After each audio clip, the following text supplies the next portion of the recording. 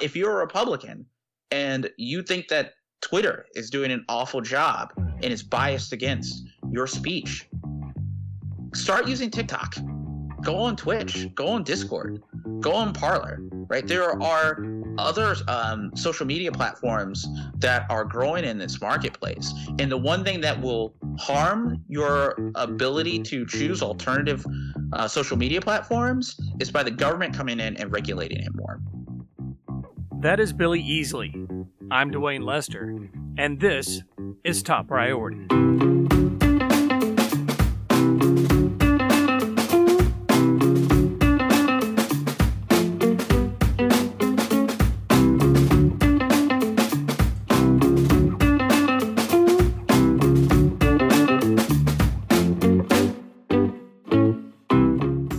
Welcome to Top Priority, a production of the Americans for Prosperity Foundation's Grassroots Leadership Academy.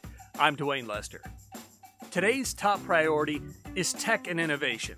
Once again, we'll be discussing Section 230 of the Communications Decency Act, this time with Billy Easley, who wrote an article at Slate titled "Revising the Law That Lets Platforms Moderate Content Will Silence Marginalized Voices." Now, in the conversation that follows, you'll hear us use terms like community and vision, and you'll hear us talk about mutually reinforcing principles. And before we get into the interview, let's talk about what those things mean.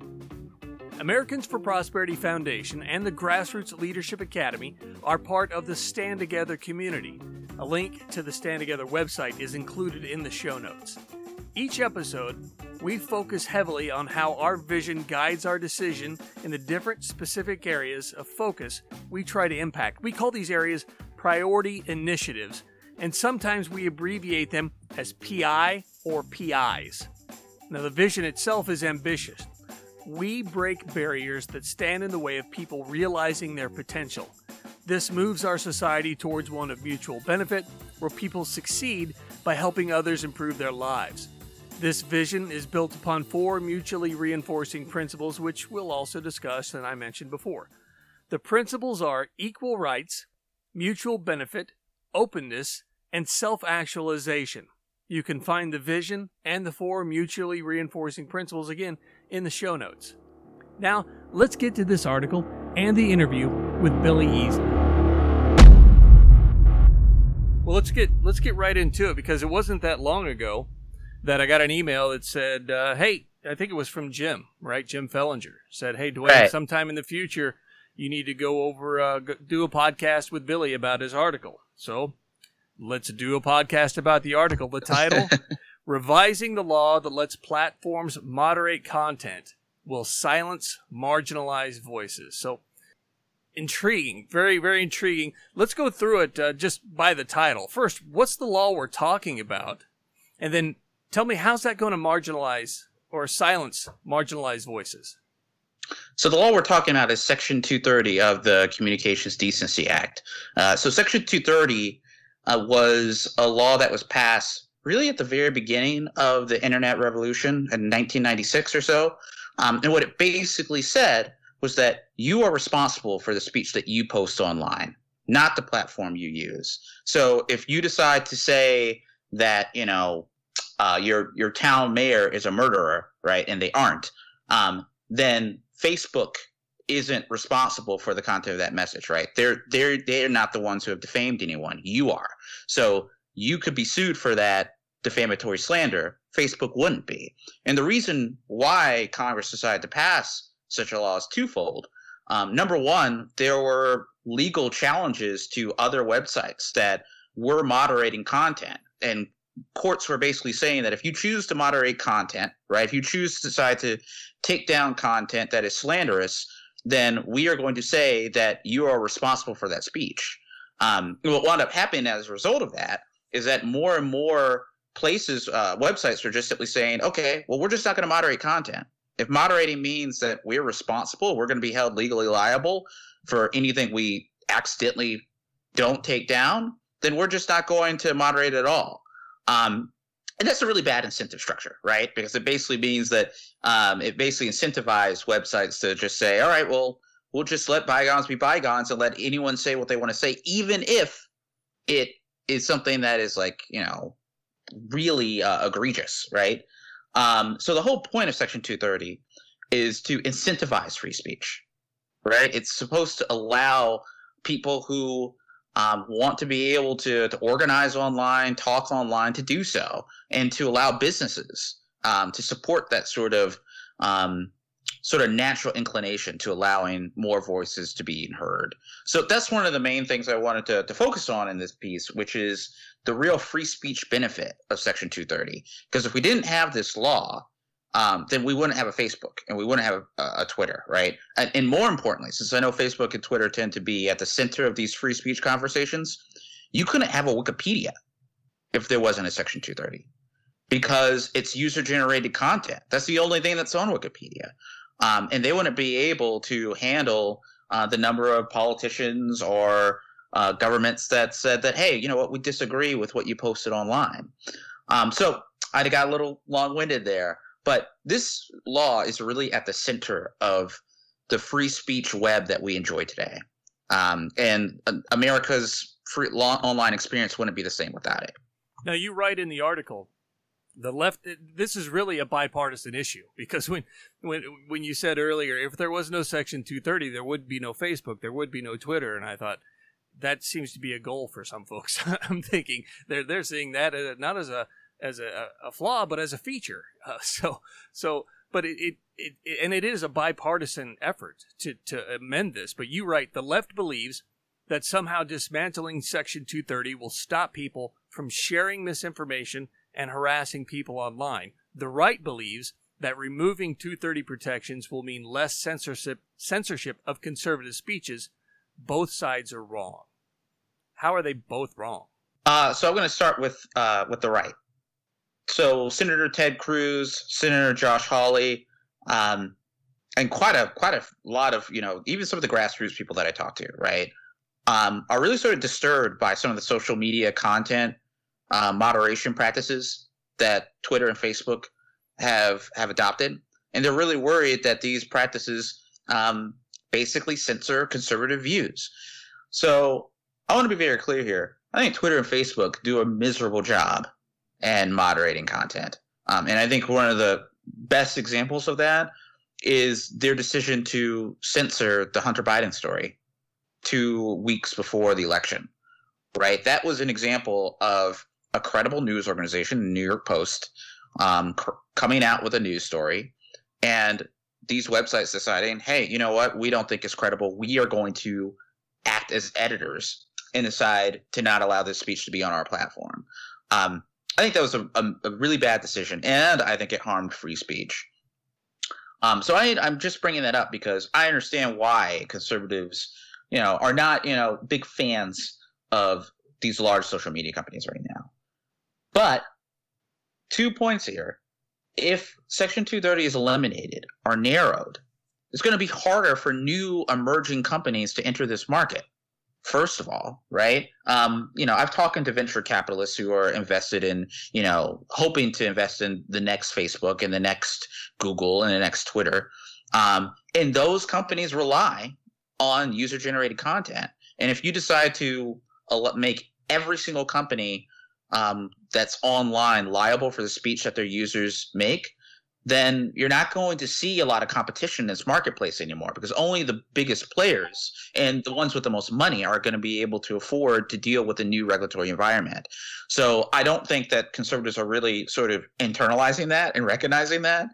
And then the other point about this is that this is going to harm speech generally, right? Like, conservatives have done an excellent job of using the internet to do an end run around the mainstream media. And this is one of the key points about my piece, right? Like, the internet allows people who are ignored by the mainstream media to find a new platform on their own and directly go to other people like them and other audiences without having to go through the traditional gatekeepers that, typically exist in the media landscape.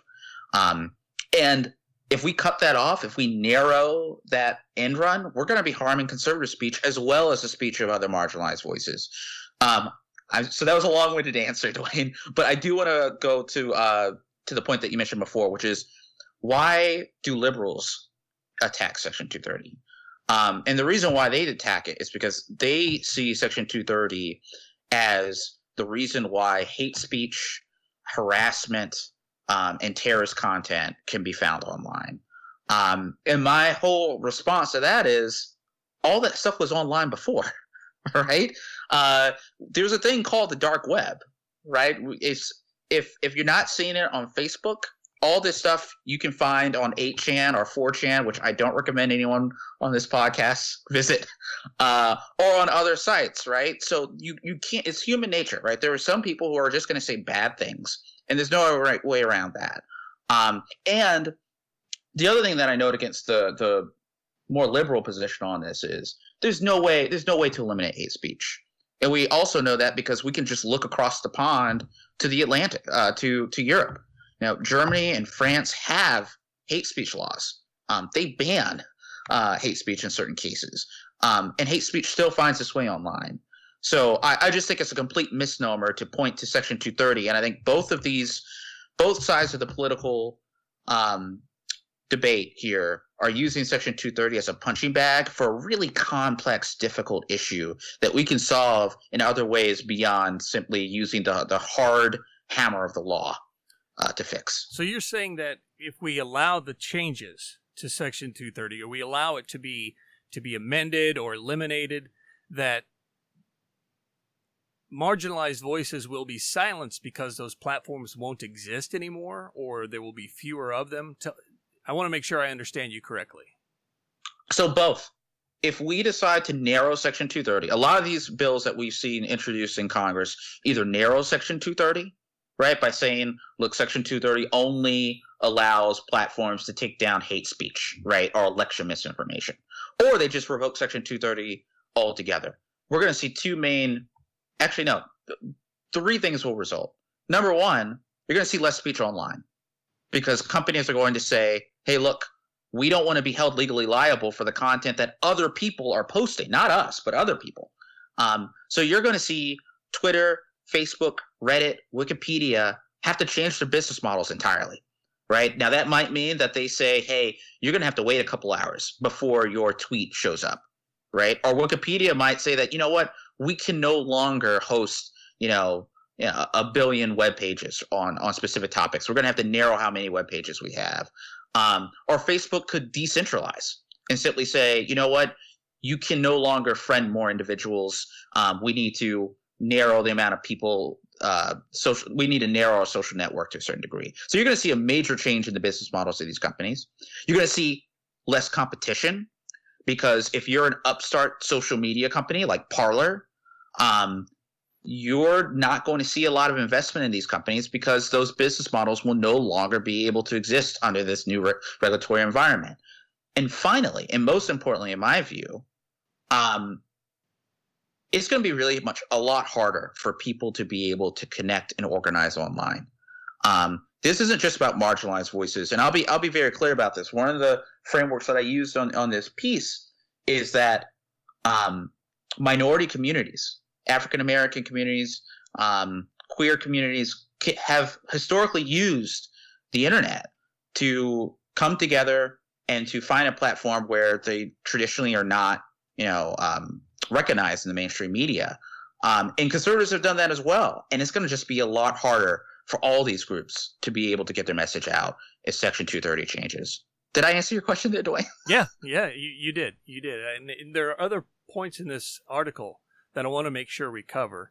But what I found really interesting was you said, if you were a lawyer for Facebook or Reddit and Section 230 was revoked, you'd urge them to remove all content that had a hint of controversy to protect from legal liability, even if it meant removing legitimate, constructive speech, and that's exactly what happened after Congress passed Sesta Fosta.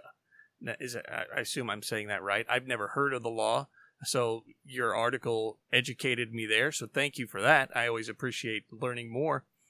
Tell me what that was and what happened after they passed it, and how that is kind of a look at what will happen if these changes are made. So Sesta Fosta made every internet company liable for any speech on their platform that facilitated basically sex trafficking. That's right. So basically what it said was, hey, look, Facebook, Twitter, Yelp, any website, if we believe that you have facilitated sex trafficking in any way whatsoever, or if someone else on your platform, and this is key, if someone else on your platform has used your platform to facilitate sex trafficking, then you're going to be, as a company, you are going to be liable for the user-generated content. So I just want to be very clear about this, first of all. Of course, sex trafficking is a horrible offense, right? It harms so many people. It is when I was a congressional staffer, there was bipartisan consensus that we needed to do something to at least harm the scourge of sex trafficking in the United States. Everyone agrees with this. But this was an instance in a very clear case of Congress not recognizing what the impact of such a broad prohibition would be. And what wound up happening is Reddit, for example, decided to take down any group that talked about sexual practices at all. So what that basically meant was, for a period of time on Reddit, like, you couldn't find a Reddit that talked about sex, right? Because lawyers for Reddit said, hey, look, what if someone on these small Reddits decided to talk about, sexual practices among teenagers? What if someone on that page decided to talk about something that could be interpreted as facilitating sex trafficking? And the other point about this is, the bill itself, the law, does not define what facilitating sex trafficking is, right? So we know, it's pretty clear if someone is saying, hey, I'm trying to sell an individual for sex, that's sex trafficking. But there are a lot of instances where it's not clear. And that's really what I want everyone on this on this podcast to really understand, is that when Congress decides to regulate speech, there are always going to be unforeseen consequences. Congress always thinks it knows how to square this difficult issue about trying to cabin off speech and prohibit really difficult speech, and it fails almost every time. It failed with Sesta Fossa. It failed back in the 1960s when when the presidential administration decided to enforce the Fairness Doctrine, right? There are all these times where people try to use narrowing our First Amendment rights as a way of saying this is good for all of us. And it just doesn't work. It winds up harming speech that no one intended to harm. And I think Sesta Fossa illustrates this. And the last thing I'll note about Sesta Fossa is that it's actually being deliberated in federal court right now because of its First Amendment impact. And the other quick thing about this is that Sesta Fossa sort of also illustrates how there are other ways beyond, legal prohibitions on free speech that we can deal with societal problems, right? If you're worried about sex trafficking online, give more money to the Department of Justice, right? Like, prosecute these offenses, put these guys in jail, right? If you're worried about, and I would analogize that to the complaints that we're hearing from both the left and right. If you're a Democrat and you're worried about the hate speech that's on Facebook, right? If that's something that really bothers you, don't use Facebook, right? Or contact Facebook and tell them that, hey, look, we want you to enforce your policies against hate speech, if that's how you feel. If you're a Republican and you think that Twitter is doing an awful job and is biased against your speech, start using TikTok. Go on Twitch. Go on Discord. Go on Parler, right? There are other social media platforms that are growing in this marketplace. And the one thing that will harm your ability to choose alternative social media platforms is by the government coming in and regulating it more. There's a line of thinking out there that I see repeatedly that goes along with asking Facebook to do something or asking Twitter to do something. And that mental model, which is mistaken, is that once one of these platforms starts deciding what people can say on their platform, they move from being a platform to being a publisher. Have you heard this argument before? And what are your thoughts on it?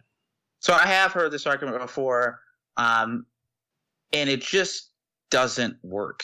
There's nothing, and here's what I'll do. And so some of the people on this podcast probably don't know, but I am a lawyer. I used to be, at least in a previous life. And one of the things that I always do when I try to come up with an opinion about the law is that I go to the text of the law.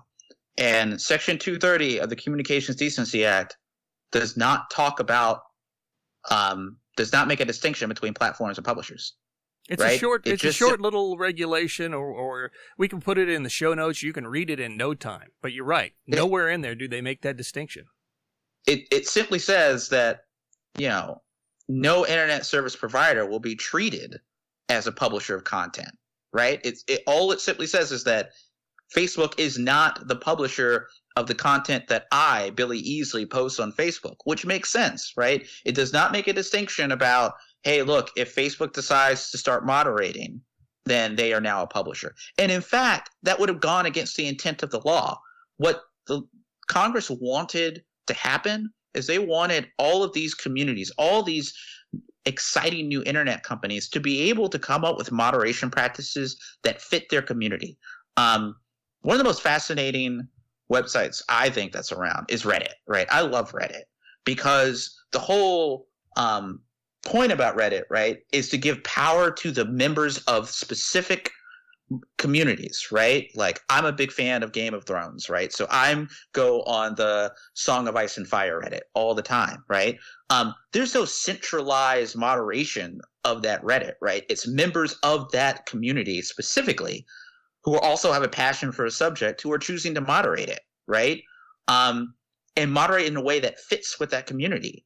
That you can only have that sort of business model if you have the free speech protections that we have in place right now, right? It wouldn't exist if we made Reddit if we treated Reddit as a publisher. And I think one of the other problems with this is when people make this argument about social media companies becoming publishers instead of platforms, is that it really misunderstands what publishers are, right? Like the New York Times is a publisher, right? The Houston Chronicle is a publisher because it reads and reviews every article that it posts, right? And it exercises editorial discretion about what's posted, what's allowed on it, and as a matter of scale, right? Like you might see 20 or 30 articles in your New York Times when you're reading it, right? There are billions of content being put on YouTube and Twitter and Facebook every day. There's no way these companies can review all of them. And if we treat them as publishers, they're not going to be able to actually effectuate that policy. So no, I think it's sort of a misnomer, to be honest with you, to treat these companies as publishers, and it will lead to less speech. Yeah, you make the point in the article that if they do have to review each and everything before they put it on, which would you would, as a lawyer, you'd say, yeah, you'd better do that to cover your hind end, because who knows what's going to be on there, and you're liable for it. Imagine having to wait for legal review of each tweet. Yeah, that's my key point here. No one wants this world. No one wants to wait a week for their tweet to go online. Now, maybe some of us do need to wait a week, right? Because sometimes we tweet when we're angry. But there is a catharsis to deleting that tweet. Just let it go, put it out there, and then slowly delete it. You don't need to put it all out there. But here's the thing, right? When government tries to regulate speech, it puts roadblocks in the way of our ability to communicate with like-minded people and different-minded people. And I just think there's going to be massive complications if Congress goes this way. And that's what I really wanted to make people aware of, because I think one of the problems with the conversation around Section 230 is people have a habit of talking solely about how Section 230 has really benefited American companies, American technology companies. And that's true. Like, we lead the way in regards to innovation. We leave Europe in the dust when it comes to the amount of technology companies that are headquartered here in the United States. That's important, and we should talk about maintaining that number one distinction. But what's also really important to me is protecting communities and protecting people's ability to really talk and organize online. And one thing I know a lot of people in the AFP community are going to be listening to this call. And one of the things I really want you to walk away from this conversation thinking about is how many times you use the internet to organize, to create events, right? To reach out to grassroots staffers, to reach out to new volunteers. Narrowing Section 230 jeopardizes all of that in ways that I feel like conservatives especially haven't really reckoned with. And we really need to before we decide to take away our harm the free speech incentives for the business community. One thing that I think about when I think about the idea of making Facebook liable for the content that people put out there, I think, what if we applied that to other industries? Like, what if we made Smith & Wesson responsible for every action that a gun owner ever took? Or making Winchester responsible for anything anybody ever did with one of their guns? You think about that, and that would be an incredible attack on the Second Amendment, much like this is an incredible attack on the First Amendment. It's interesting that you bring that up, because for a few years there, this was a main issue on the left, right? Allowing gun manufacturers to be liable for what people use their guns for, right? And I haven't thought about that, Dwayne, before, but I think that is a very succinct analogy to what's happening here, right? I don't think gun manufacturers are responsible for what people use their guns for, right? And it doesn't make intuitive sense to do that at all. And it's the same way with these platforms, right? Platforms are a tool. You can use platforms for good and you can use platforms for bad, just like with any other tool. And you should hold the person who uses the platforms for bad, for disastrous reasons, for harassment, for bad faith reasons, you should hold those people responsible. But that doesn't mean that you should tear down that platform. And if you do tear down that platform, at least be aware of all the, negative consequences, all the externalities that come with that, all the people that you're taking a voice away from. And I just think that policymakers are really sort of ignoring that. I hope you don't mind. I think I'm going to steal that gun example, honestly. I think that's a really good way of thinking about it. I think you should. I think I was curious when I put it out there whether it was relevant, but if it helps you, then please do. You wrote, if you have a problem with private platforms deciding how to moderate content users post, then your problem isn't actually with 230, it's with the First Amendment and the Supreme Court. Help me understand that. The Supreme Court has consistently sided with protecting the First Amendment. It's actually really kind of wild how far the Supreme Court has gone in favor of protecting the First Amendment. Wild in a great way. I can't remember the last time a First Amendment case has gone before the court where the court had to review a government restriction or regulation on free speech where the government won. Almost every single time the government says no. The Supreme Court says no, the government is not allowed to regulate this speech because the First Amendment's protections are so involved, so important, so critical to a democratic society. And the First Amendment is so central to our identity. So the reason why I sort of wanted to bring that up is it's always been really weird to me. The left, I understand. The left has a different view of the Constitution, right? Like they want what they want. But conservatives, we're supposed to be dedicated to the text of this document, right? We believe in the Constitution's ability to protect individual rights. And we use those protections to help break down barriers, right, that the government tries to put up. And yet we're hearing conservatives really try to use the government to regulate speech. And so one of the reasons why I said that is because if conservatives try to pass a regulation on Section 230, it is absolutely going to go before the court because the court has always supported free speech rights, and it's going to have to be litigated. And I think it's going to be a really weird situation where conservatives say, hey, we want to narrow speech. I don't know about you, but like I did not go into politics to restrict free speech rights, and it's really weird seeing conservatives try to take that tack. You know, it reminds me of the 80s, where before pre-Limbaugh, we tried to do the same thing with speech on the radios, where we said, if you're going to have this much opinion, you have to have this much opinion. And what were the unintended consequences, or maybe intended consequences of some? You had absolutely no opinion. It was very bland, and there was no talk radio. And then you get rid of that, and now you've got opinions. You actually have the openness that we look for, where ideas are talked about. You talk about being a free speech absolutist. You talk about wanting more speech. And I've read before, I don't remember where, heard it many times, that the answer to bad speech is more speech. The answer to hate speech is more speech.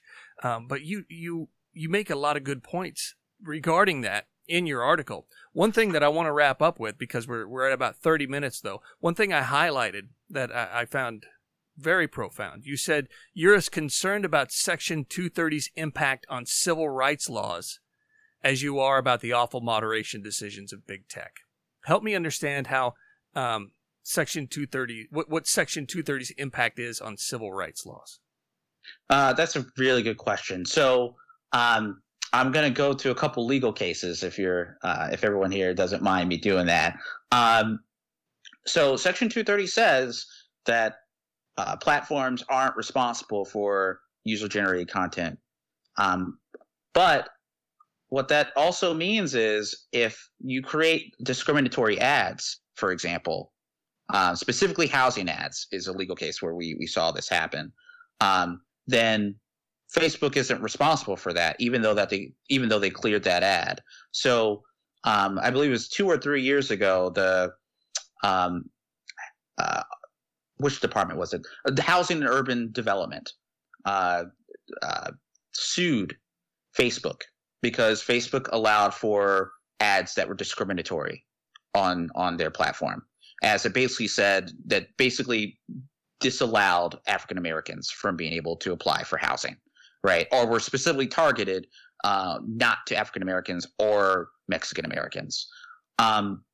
And a lot of people in the civil rights community said, hey, like, this is discriminatory. We should be able to sue Facebook for allowing these ads on their platform. And Section 230 doesn't allow for that.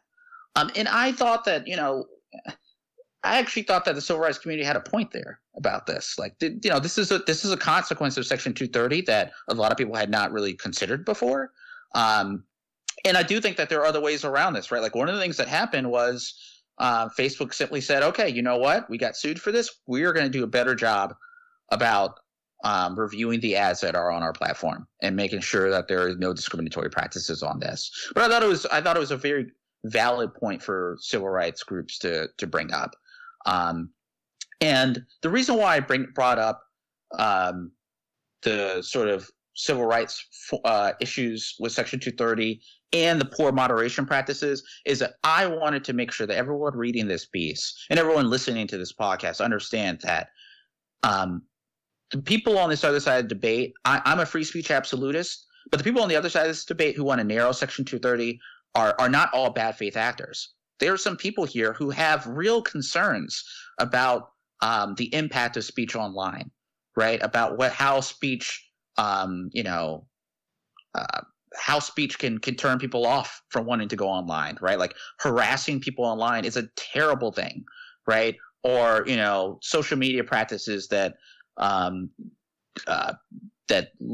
decrease content, right? Like the Hunter Biden story that I mentioned before. These are really bad things that we should talk about, but I am committed to the idea that using the law to change free speech incentives is going to ultimately harm all of us.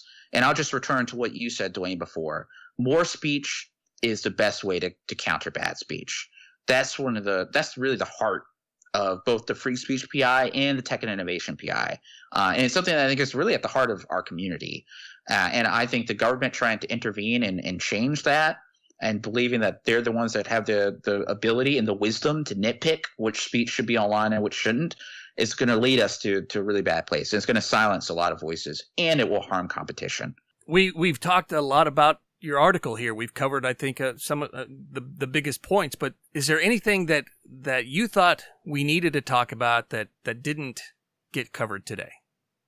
Yeah, I wanted to sort of talk about why I'm a free speech absolutist, why I'm so dedicated to the idea that we should have a regulatory environment that incentivizes speech both in the public square and on public platforms.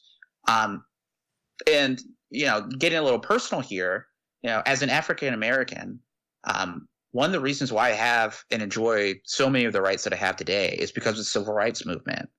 And one of the reasons why the civil rights movement was able to be so successful is because of America's exceptional free speech environment, right? No other country has the sort of free speech protections that the United States has.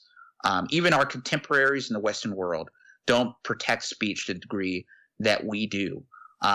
David French used to work at the National Review, had a fantastic article, and I link it in my piece, where he talks to civil rights leaders, and he asks them, hey, why were you able to, change the hearts and minds of Americans in the 1950s and 1960s and to get them to support the idea of equality for all? And the civil rights leader that he talked to said that there were two reasons why they were able to do it. One, Almighty God being able to, change the hearts of people and open them up to hearing, the need for treating everyone, regardless of race or creed or color, equally. That's number one. And number two, the First Amendment. That was a civil rights leader who said, look, it was one, the willingness of people to open their hearts and hear our message in the legal position of our country, our exceptionalism and having legal protections that allow us to organize and speak to other people and have other people hear our voices. And that's what's at stake here.